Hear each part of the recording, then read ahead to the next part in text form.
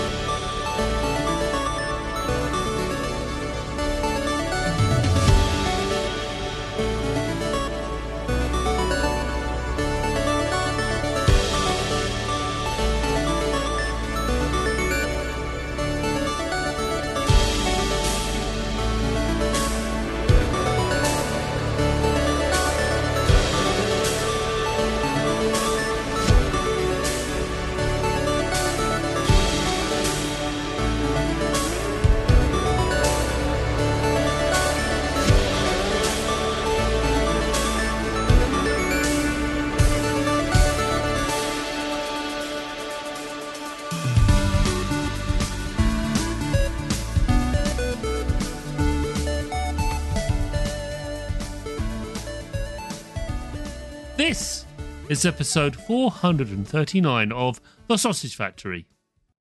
In this episode, I interview Steve Hollis of Noisy Head Games and ask them about the design and development of their twin-stick shooter action-adventure game, Beyond the Long Night.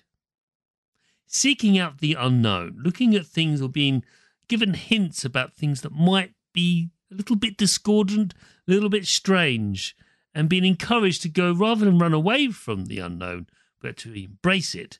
That's something Beyond the Long Night really embraces and encourages and sort of pokes at with a stick or maybe a balloon.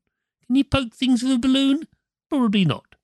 Anyway, what am I talking about balloons? Well, the main character in Beyond the Long Night is a little man floating around with balloons above them. Very strange, fascinating. Also, what's fascinating is the discussion I had with Steve about the creation of this very unique and wonderful game. So you probably want to listen to that very conversation, don't you? Not listen to me monologue about it. So let's do that, shall we? Chris, from the relatively recent past, please do take it away. Hello, Steve. Hello, Chris. Nice to see you. Nice to see you too. We are looking at some cameras and stuff, but you can't see that, everyone. It's all audio. It's fine. Oh yeah. I forgot. Could you? About that. Yeah. Could you tell us who you are and what you do? So I am the lead developer in a very, very small studio called Noisy Head Games, and I am working on a charming twin-stick action roguelike adventure called Beyond the Long Night. Steve indeed isn't doing that very thing, which is why he's here to talk all about it, everyone. But before we do that, I need to know a little bit more about Steve and his work and where he comes from. So, how did you make your start making flashy, lighty video games?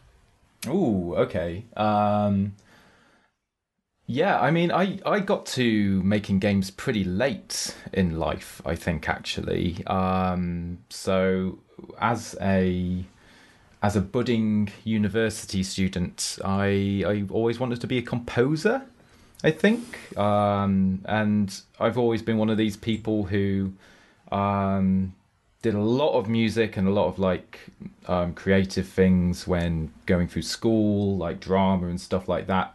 And my parents were on the side being like, yeah, but you should probably do some more mathsy stuff and some more physicsy stuff because, to try and get you to learn to get a job in something that's a little bit more practical, maybe. So I kind of went to uni doing a bit of a compromise course, which was music technology and electronics. So kind of a big blend between techie and creativity. But my heart was always set on doing kind of the creative side and doing composing. And I think it was like about second year of uni that I kind of realized that this pastime that I was doing all the time and had done since I was like really young, since I was like 8, which was gaming and stuff, that really was the combination of those two things. So when I got into like my second year of uni, I started trying to learn coding and thinking, well, maybe I can do music for games and stuff instead. Kind of fast forward a couple of years, I was out of uni and kind of wanting a job in the games industry, and I think I got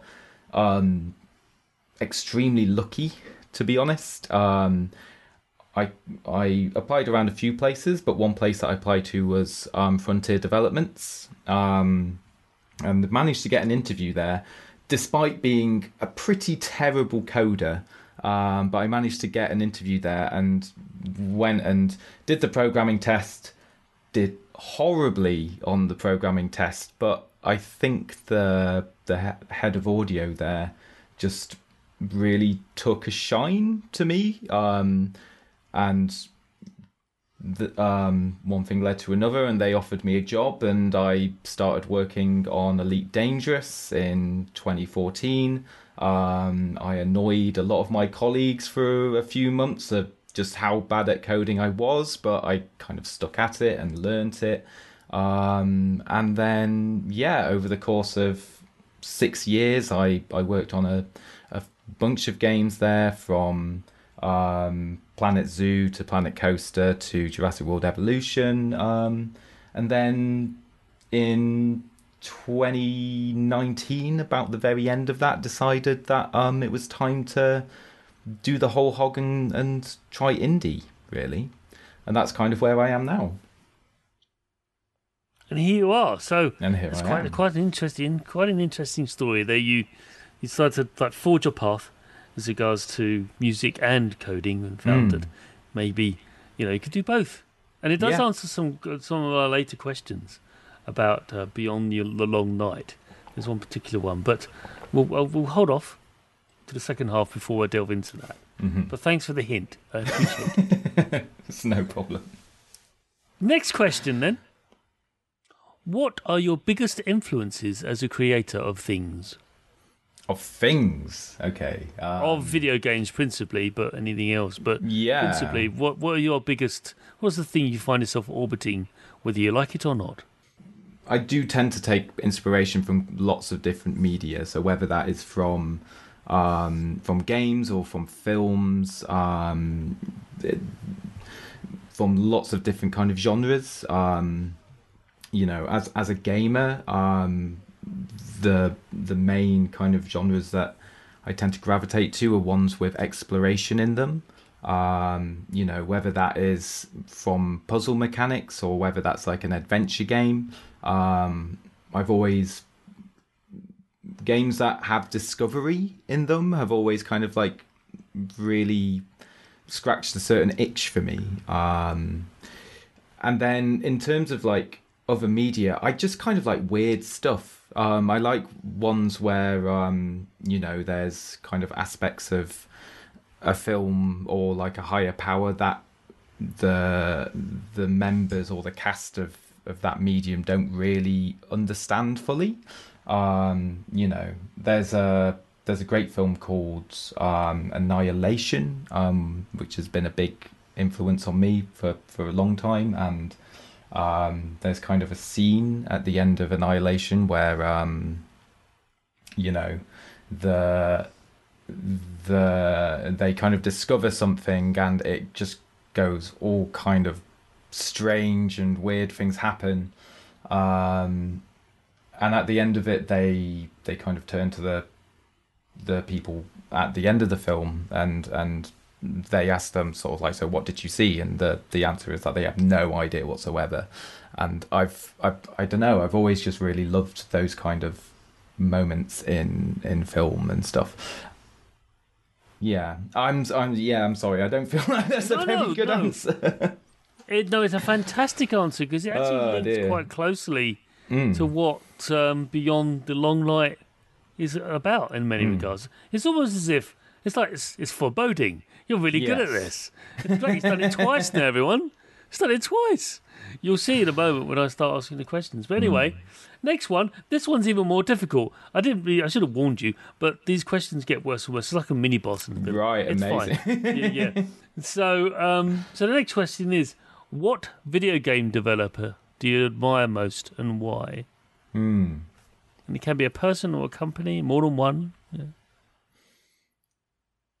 Yeah, I think I just have a huge amount of respect for anybody who has done it solo, in particular. I think as a journey in indie game development is quite turbulent at times, and there's a lot going on and a lot for you to kind of keep track of, both kind of in terms of the work and just emotionally. So,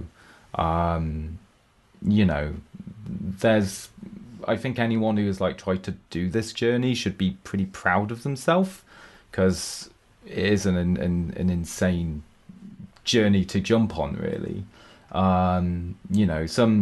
Some big kind of names obviously jump out, like people like Toby Fox from Undertale,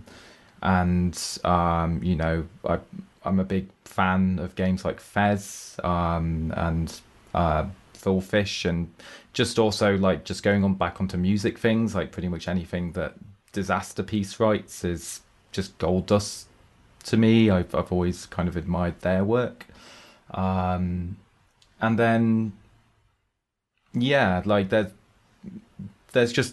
so many games, and I think it's hard to distill it down to like a few solid people. I think just like if you've done this, then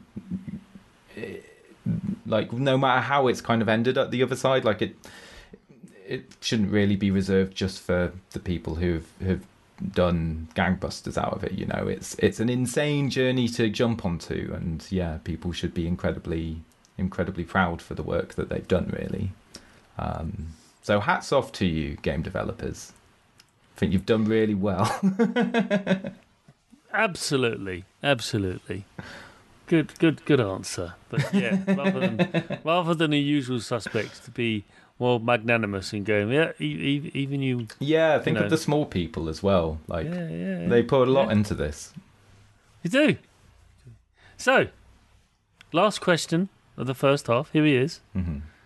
What are you playing right now? Oh, okay. I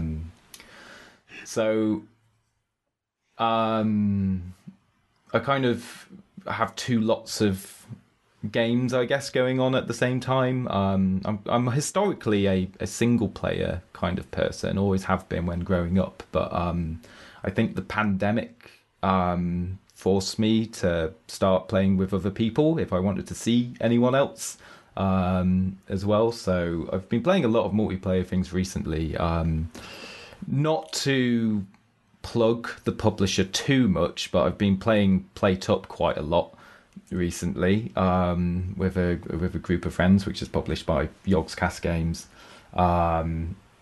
which is a very good game. I tend to play it as a very sleepy man after work, which usually means that I take up very menial tasks like chopping lettuce for the whole group, and then slowly over the course of the game, my job gets automated and taken away from me, which is I don't know, it's maybe there's some sort of social commentary in that. I don't know, but it's more foreboding. Everyone, it's more foreboding. Really good at exactly. It's a very really good at this. Fantastic. Go on, yeah, it's more foreboding. But yeah, so I've been playing that, and then like some cooperative horror games and stuff as well with friends. Like I play a lot of Dead by Daylight and Phasmophobia as well. And then on my own time, I've kind of been cycling through some indies a bit more. So the last game that I played, which made a really big impression on me, was I'm probably going to butcher the name, but it's called like Taiji or Taiji or something like that. It's a puzzle game. I think it was funded by Indie Fund, and it's like a 2D Witness, really, and it's just absolutely fantastic. Yeah, I can't praise it enough, really. So I've been playing that, a bit of Ship of Fools recently as well for some ship faring roguelike action, and then Eastward as well. So I've got quite a few things on the go at the moment. So yeah. Nicely done. Recent months, we've had, due to the proximity of it, people saying, I'm just waiting for the next Zelda. Yeah, well, yeah. Just filling the void. There's like, loads of things. There's loads of things out it's like, there. come on, people. Come on. Good. So, let's move on to the second half of the show, where we're going to be delving deep, pun intended, to Beyond the Long Night.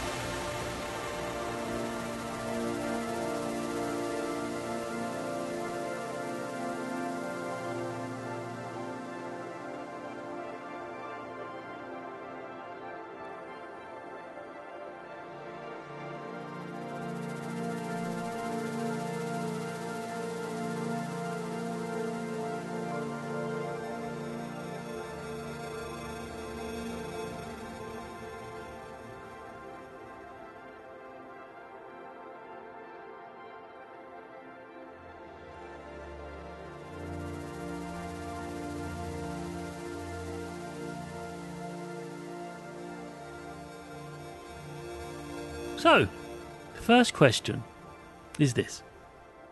Steve, please tell us, what is Beyond the Long Night? So Beyond the Long Night is a charming twin-stick action roguelike where you are trying to escape a deadly, mysterious, corrupting red force and outrun it to escape from this subterranean kingdom to a promised land called the Overworld. It's a roguelike, so when you die, you have to start again from the beginning. It's pretty difficult as well, but it also has lots of kind of chill music, lovable characters, crazy combinations of upgrades and special abilities that you can kind of mash together to try and make it through this run. For me, the game is primarily about exploration and discovering stuff. So there's kind of a lot of mechanics where you as a player will kind of stumble across either a puzzle or a environmental hazard or an enemy which might seem extremely difficult at the start when you first encounter it, but the more you play, the more you'll kind of learn the the ways that these things kind of tick, and the easier it becomes to get past them and to kind of get further on in your journey. And the game's inspired by lots of different takes inspiration from lots of different places. One key inspiration for the game is weirdly The Outer Wilds, and there's what I basically describe as a secret path through the game, which is kind of a collection of puzzles that you can kind of encounter on any singular run that you play.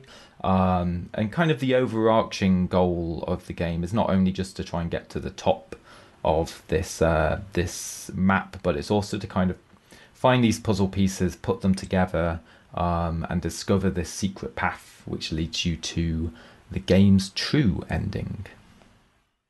Wow, that was quite an answer. And it hints again more foreboding. Steve, I'm really good at this. We're heaping it on. Yeah, might call this episode foreboding. Yeah. It's weird to say though for foreboding, because it's a game about. I don't know if I said in the first thing. You're a little guy with balloons. You are talking to talking cows and stuff. So it doesn't feel very foreboding. You're like one of those blokes in Balloon Fight. It's great. So, first design question. Here it is. Exploration is actively encouraged in Beyond the Long Night. It really, really is. It's relentless to the point where it doesn't beat you over the head with a hammer, but it definitely says, maybe you should go down here. I know you need to go up. I know you want to go up. I don't know, maybe you go down here. Like, well, why do I want to do that? I'm meant to be going up. I was told to go up. Yeah, but, who knows? What might be down there? And I'm just thinking, how have you found rewarding the player for this behaviour? When, infusing the game with this positive reinforcement of a certain behavioural trait. What have you done to encourage them without beating them over the head with the stick? I think simply because it's an upgrade based game, so you can, like, as you travel around each run, like you're kind of building your character to make sure that you're strong enough to get through into the later areas, which get pretty chaotic, and without going around and kind of picking up upgrades and building your character, that can become quite difficult and stuff. So the way I kind of like to think about it is that there's lots of puzzle rooms and stuff that you might not know the answer to when you first go in, but the longer you play, you'll kind of like discover the answer, and it actually ends up being really easy to kind of beat those puzzle rooms once you know kind of like how to do them. And I kind of see it as it's almost like a form of meta progression in a way, like in a game like Hades, where just each time you go back into the run, you'll just get a little bit stronger because you'll put your points into stuff. With Beyond the Long Night, instead of doing it that way, it kind of works where the more that you kind of figure out how each bit of the game works, the easier you're going to find it to get more upgrades and get stronger and get more health and stuff to kind of propel you further into the game. So it's almost a meta progression that rewards the player for paying getting better at the game. So the better you get at the game, you will get that those rewards kind of given to you, which is I don't know, I feel satisfying to me. I hope it is anyway. Yep, I can vouch for that. Initially started playing, I did terribly, but then when you start to go, maybe, just maybe, I should dodge. That's a good idea, Chris. I mean, you got this little left button on your shoulder, on your Steam Deck. Why aren't you using it? Maybe I should. So, yes. Which leads me on to my next question. Knowing where you are, in other words, a floating man with some balloons, obviously, physics isn't really a big thing in this world, but let's move on. Where you are in relation to the enemies that float around you. It's very important you know where you are in relation to, as any twin stick shooter. We all know Geometry Wars, that was its key strength. Know where you are in relation to everything else. Easier said than done, of course, because you're more focused on what you're shooting at than yourself. So, which is what twin stick shooters are about. You have to have two eyes sort of split between the two, which is not possible. How have you found designing the creatures and the rooms, the procedurally generated rooms, knowing this to be a key point of the gameplay, that the player must know where they are at all times, of all the hazards around them, whilst trying to reduce the risk of harm to them by destroying everything. How have you found making sure that the design of each environment, leans into that? Well, so each room of the game is handcrafted in a way. So they're kind of layouts that are all kind of like all jumbled around and then spat out into like the room generation algorithm. So one key part of it is that each room is learnable. So when you first go into a room, you may not know where all of the traps are, like originally, without kind of scanning around, but after enough playtime, you kind of learn the room layouts and learn where the traps are, and therefore have a bit of a better idea of how to kind of to get through each particular challenge. One thing we had from playtesters and stuff is when we had kind of an enemy pop up next to you when you had been paying attention to like something else, kind of like on the other side of the screen where you're shooting and stuff. So with quite a lot of enemies, we've tried to make sure that like when they get into their attack state, we've slowed them down, and we've made them kind of, there's like for instance there's an enemy called the puffer bee, which is a bee that starts off very small and then just moves towards you and then gets incredibly big and then shoots a pellet at you. And to try and kind of combat them sneaking up too much on you, because they are very small and they're very easy to miss, we've made them get much bigger than they did originally in the first draft of the game. We've also made them kind of do that from much further away, so you kind of get that little warning of like, hello, I'm over here and I'm gonna cause you a really bad time in like 1 second, you better move. And kind of like little tricks like that, just to make sure that whenever there is a little bit of a gotcha, we've tried to slow it down a little bit and make it so you have a little bit more reaction time. But yeah, it's always kind of like a fine-tuning process with that, because as a creator, I know all of these rooms very well, and balancing for kind of that is always a terrible idea, because it will be like way too difficult.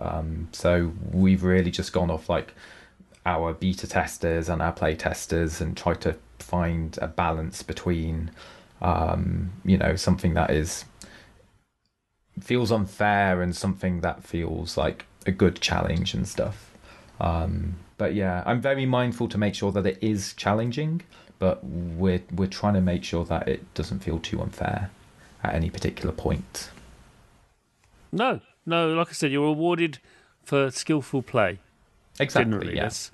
You're rewarded for knowing what you can do, and what you can't do, and also what the threats are. And you say the creatures get more and more obscure and strange in how they interact with you. They start off quite benign, these little blue, like green creatures flying around, do swoop in on you. And you have to. That's why I learnt dodging. Like, maybe if I dodged, they can't do that. Well, they can, but they swooped in on something that's not there anymore. So there you go. Yeah, that's how I got out of that mess. And it's also like it's super important to try and make sure that all of the enemies have a really like easy to learn attack pattern. Yes. Also, to make sure that it is something that is recognizable, so that you can sort of like see that coming. and learn. Okay, I know when it does this, it's going to do this. So let's shift out of the way and stuff whenever it telegraphs an attack. The power-ups and enhancements in Beyond the Long Night do tend to encourage the player to change their approach when traversing through the world and engaging in enemies.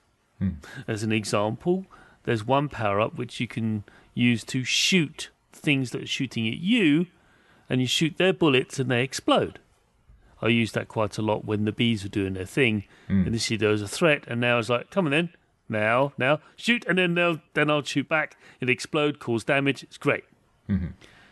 Could you talk us through some of the design of those, the design approach, and how one aspect of the design fed into the overall experience of Beyond the Long Night? Yeah, I mean, so at a very, very early stage, I wanted to make sure that those upgrades were infinitely stackable. And what that means is that if you find 20 speed upgrades during your run, if that's the only upgrade that you find, you will move with the speed of 20 upgrades. I wanted that to be kind of a core principle so that, you know, there was this very kind of this rare chance of runs where just stuff goes completely out of whack, and you are stupidly overpowered because you've kind of stacked one upgrade on top of itself. So that was kind of like a core early decision. After that, I think I focused on just making a few kind of key effects. So we made sure that there was an effect that, shot down bullets, the one that you said. We made sure that you could stun enemies. We made it so you could burn them, and kind of create a few kind of status effects that could then be built upon. So one of my, and then after that, kind of now when I'm looking at upgrades, I'm looking at the full list and I'm thinking, okay, what aspects of the game could we enhance and what could we add synergies to, which would, kind of build a new line out of one mechanic. So kind of like one of my favorite groups of upgrades is there's a bunch of, they're called passive upgrades in the game, and there's a bunch of ones which do an effect when you come into contact with an enemy. So they'll do something like they'll stun the enemies around you when an enemy comes and hits you. Now that on itself is pretty bad because you have to get hit in the process. But then there's a bunch of upgrades which allow you to do a dodge attack into an enemy or to become immune for a period of time.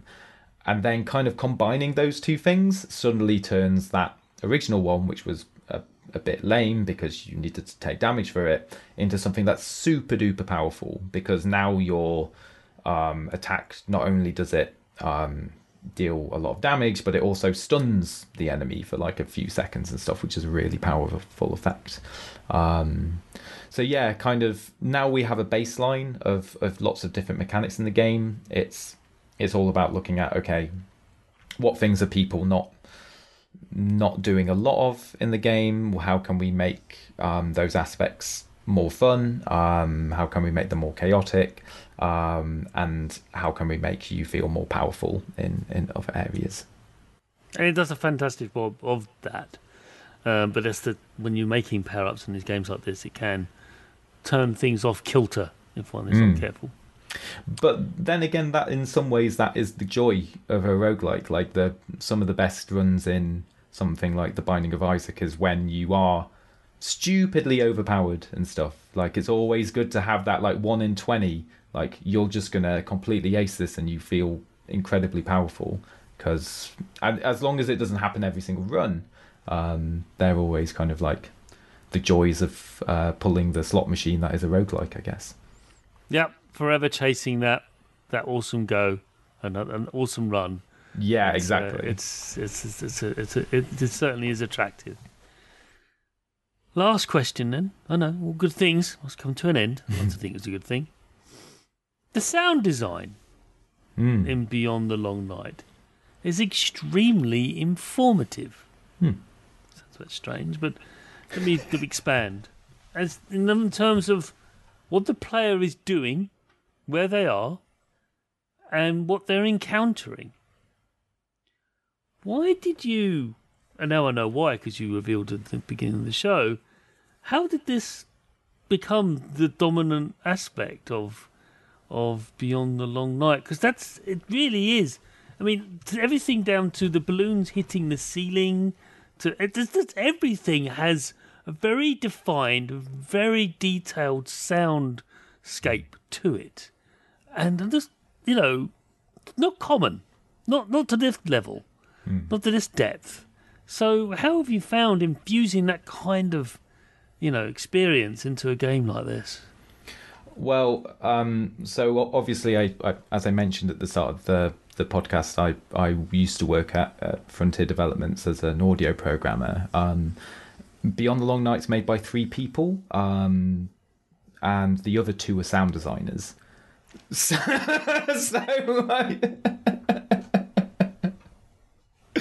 we're an audio heavy team, and we do want to make sure that if nothing else, it's got to sound good.